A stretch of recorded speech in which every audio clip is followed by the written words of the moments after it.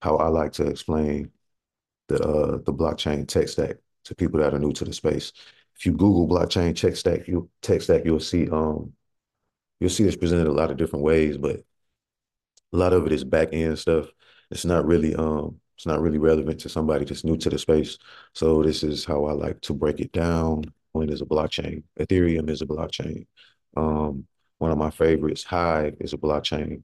Um, and so this is basically the ledger that's enabled by digital triple entry accounting, layer one.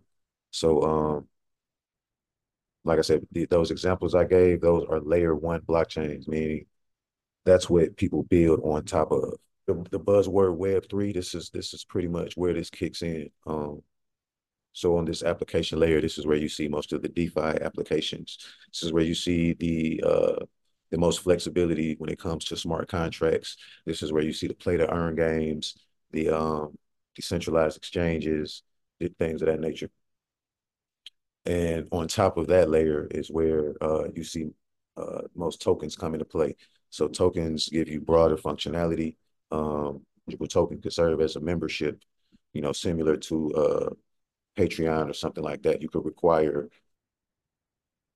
And you know what? Before I do that analysis, I'm gonna go ahead and run through the rest of this presentation.